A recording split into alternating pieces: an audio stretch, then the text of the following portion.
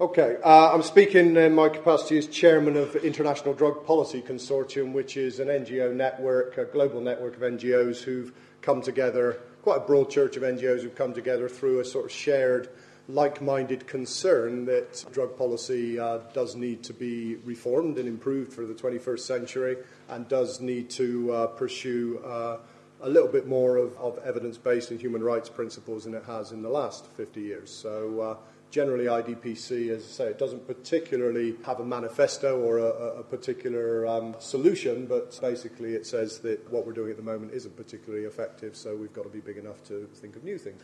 I'm going to try and cover four things under the broad heading of international lessons.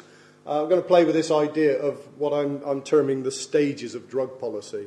So the first slide will be about what I think is the stages that governments go through in their responses to drug problems in their country. Then I've got a slide on regional differences, which is my attempt to say to you that what we get into the habit of when we're talking from a Western European or a post-industrial rich society talking about drug problems, we have our history. We have to remember that different parts of the world have very different histories, very different current challenges. So we've got to be careful about being too developed country-centric in this. But I'm afraid that's the only slide where I give a nod to that. The third one is what I call inconvenient truths, which is basically the reason why the preferred drug policy of the international system is not something we can all sit back comfortably and say, this is going fine, let's leave them to it.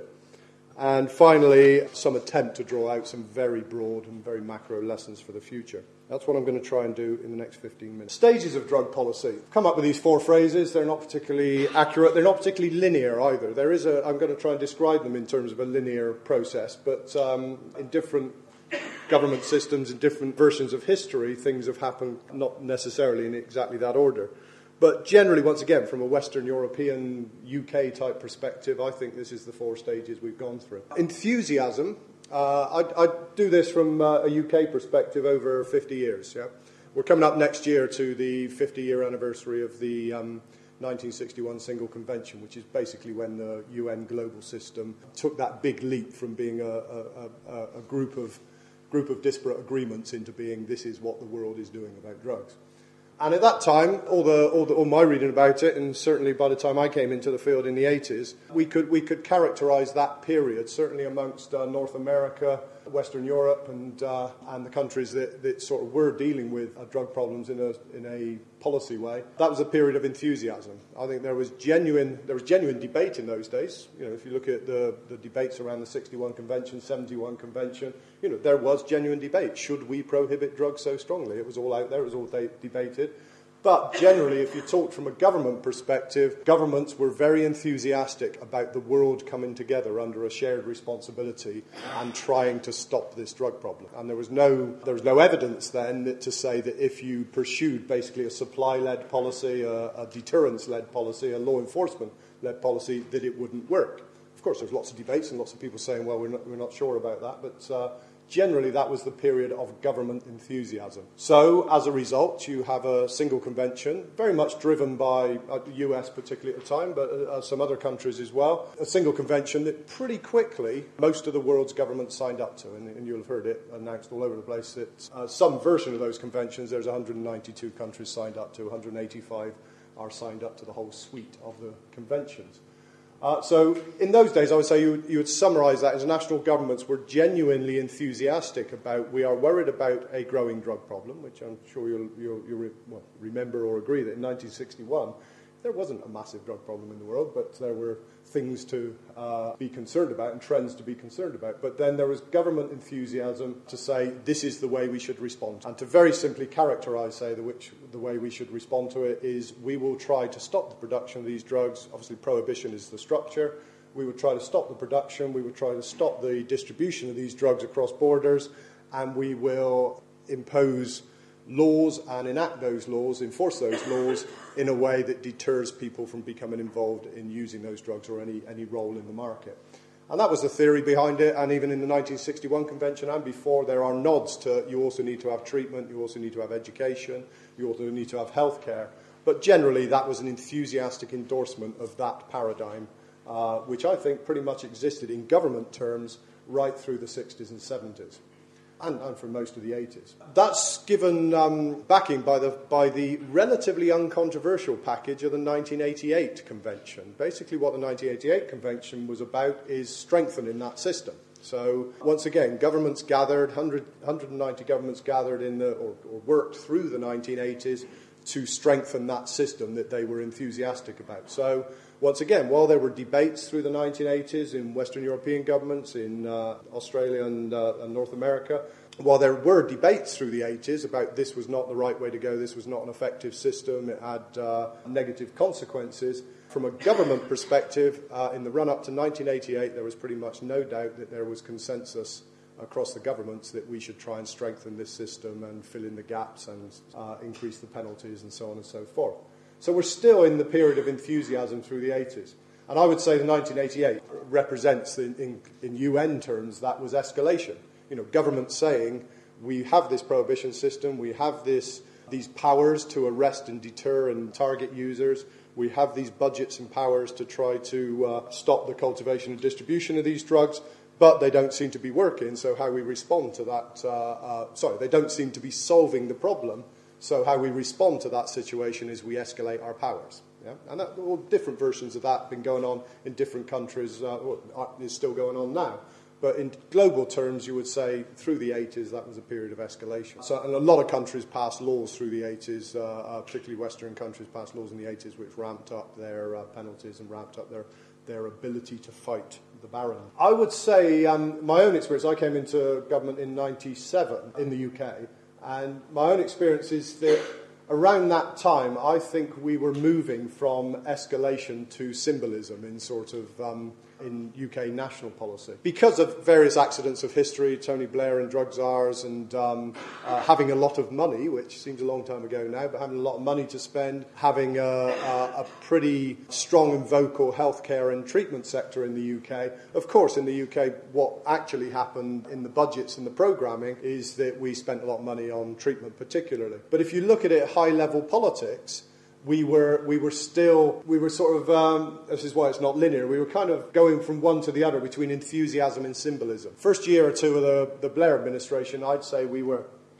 in a period of enthusiasm, pretty much led by Mr. Blair's views himself. He really thought that with the money we had and with the agencies we had and the expertise we had, he would be able to, or the government would be able to, over 5 or 10 years, to make a really big sea change in the nature of UK's drug problem. So all that stuff you saw in the drug strategy that I was involved in, which is about, well, we can significantly reduce the overall prevalence, we can significantly reduce the harms, we can significantly reduce crime. All of that was, some of the technicians inside like me was, well, I'm not sure we can reduce the prevalence, but, it looks good on the paper. The politicians then actually believed that. They thought if they really pushed on the drugs issue, they would be able to show the electorate a very big change over 5 or 10 years. So we were in kind of an enthusiasm phase. That's why big budgets came out in the late 90s.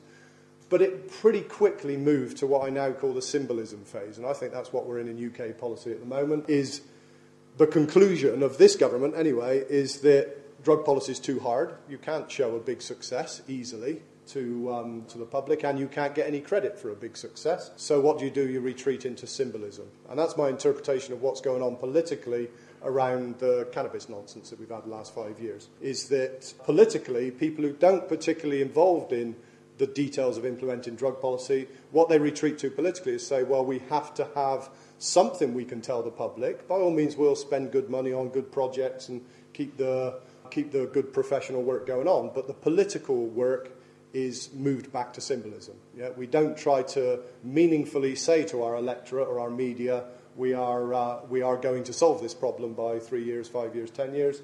What we do is put out symbolic stuff like reclassifying cannabis. And I think that's where we are politically in the UK at the moment.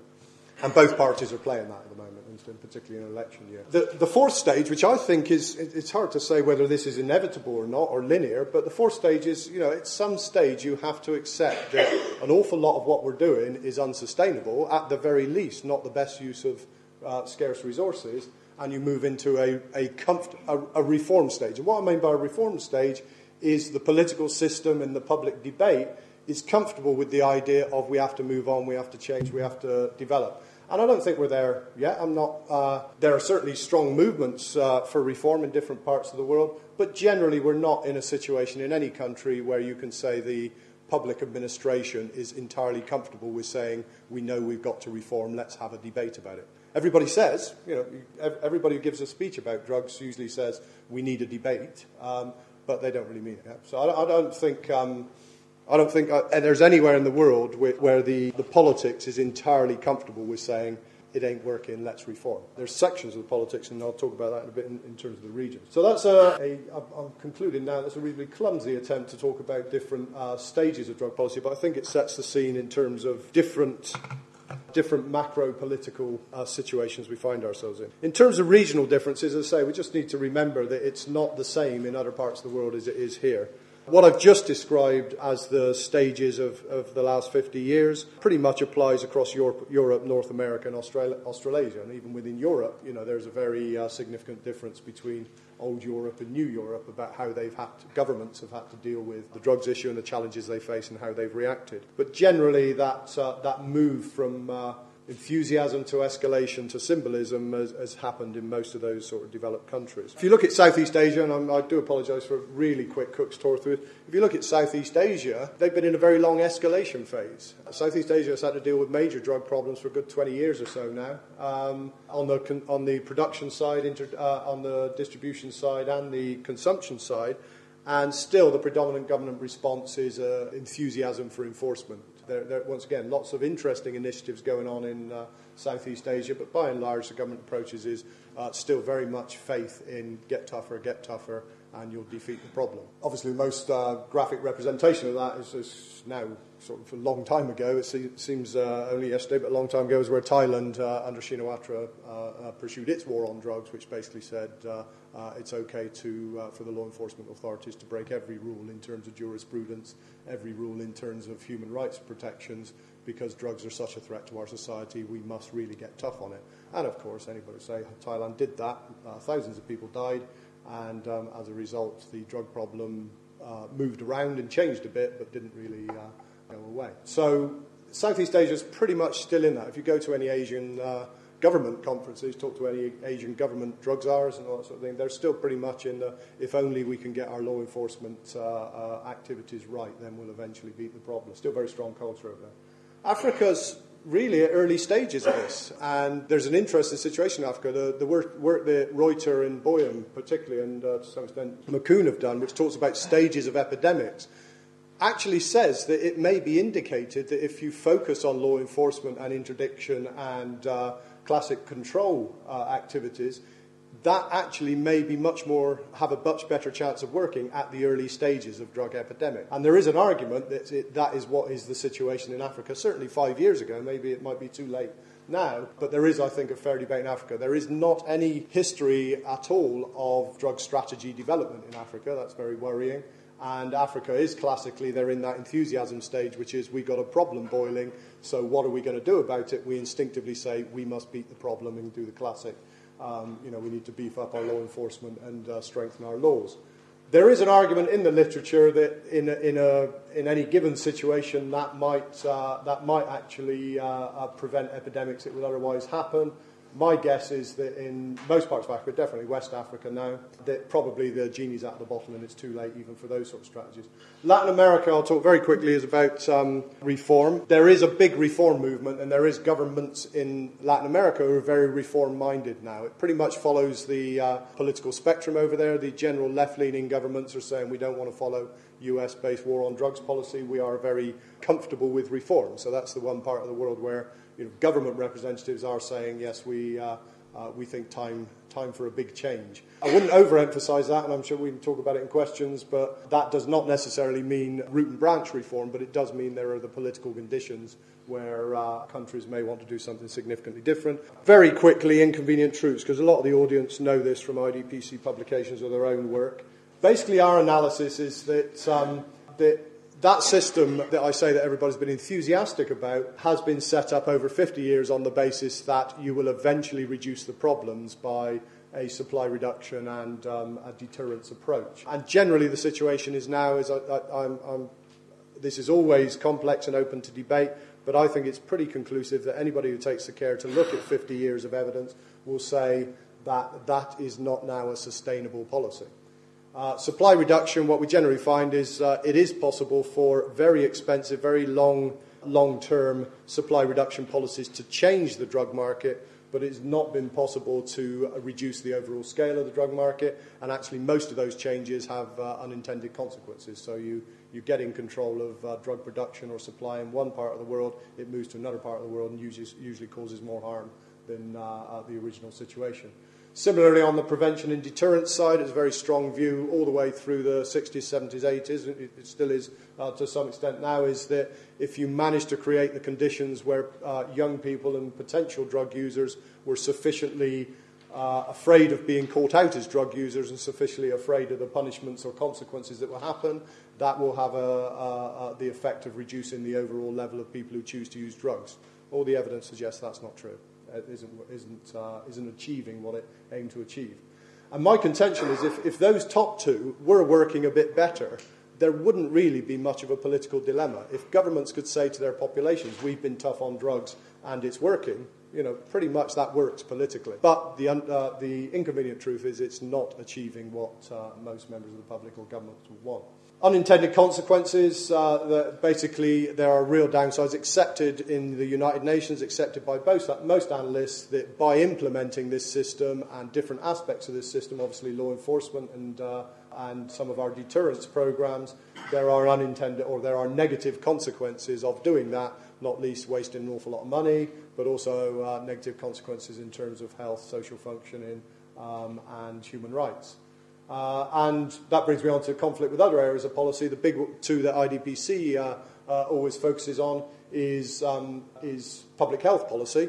If you have a public health policy to reduce HIV or reduce overdoses or reduce other infections amongst drug-using community, that comes into direct conflict with drug policies that take an entirely different approach to that same group of people. Similarly, and less debated, but similarly with development policy, you have a whole structure of national governments and a whole structure in the UN dedicated to try to alleviate the poverty and social exclusion of marginalised groups, and billions of pounds gets put by the international community into that, and you have a drug-using communities or drug communities where there's a lot of drug use or a lot of drug markets are marginalised communities, so your drug policy does diametrically opposite things with that than your development policy. And these are real fundamental problems for integrated policy. And finally, on that point, harm reduction, it's debated an awful lot. Everybody knows about the ins and outs of that. But basically, the fact of the matter is those activities and those interventions that seem to be, that are showing real success are the ones that say, well, we're not going to try and eradicate the drug market. We're not going to try and create a drug-free world. We're going to try and resolve the HIV infection or resolve the drug-related crime or reduce the health and social dysfunction that goes with drug markets. And they look pretty successful. Pretty incontrovertible evidence base around the world that doing things like that don't primarily aim to win the drug war or eradicate a drug market, look like a pretty good use of taxpayers' money, which seems to me research-based, pretty incontrovertible, but it creates a political problem to some extent for any government around the world because they haven't been brave enough to say, therefore, we will change our policy and we're comfortable. Very broad lessons. There's no silver bullet. Drug policy is not going to save the world, but you can do sensible things and you can do really stupid things, and governments should be big enough to be very careful to get it right. You need to be very clear on what your objectives are as a society and as a government. Put pragmatism before symbolism. Most political authorities don't. And just a little bugbear of mine, whenever I hear a politician say we're trying to give the right message, drives me mad. And it's not only a throwaway line. Giving the right message is very expensive. It's very expensive in countries like us. We spend an awful lot of money trying to give the right message, and that's taxpayers' money, and I'm a taxpayer. I don't like that. And second of all, it's expensive in lives, and I always use the Russian example here. Russian government is absolutely clear at the moment, Putin's government, absolutely clear. It has probably the biggest opiate epidemic of the world at the moment, and it's absolutely clear that the most important thing for its government is to give the right tough message to drug users or potential drug users. tens of thousands, I don't know what if there are any estimates, but tens of thousands, maybe hundreds of thousands of Russian citizens will die because of that policy, who would not die if they pursued a different policy. So giving the right message isn't an easy soundbite. It costs an awful lot.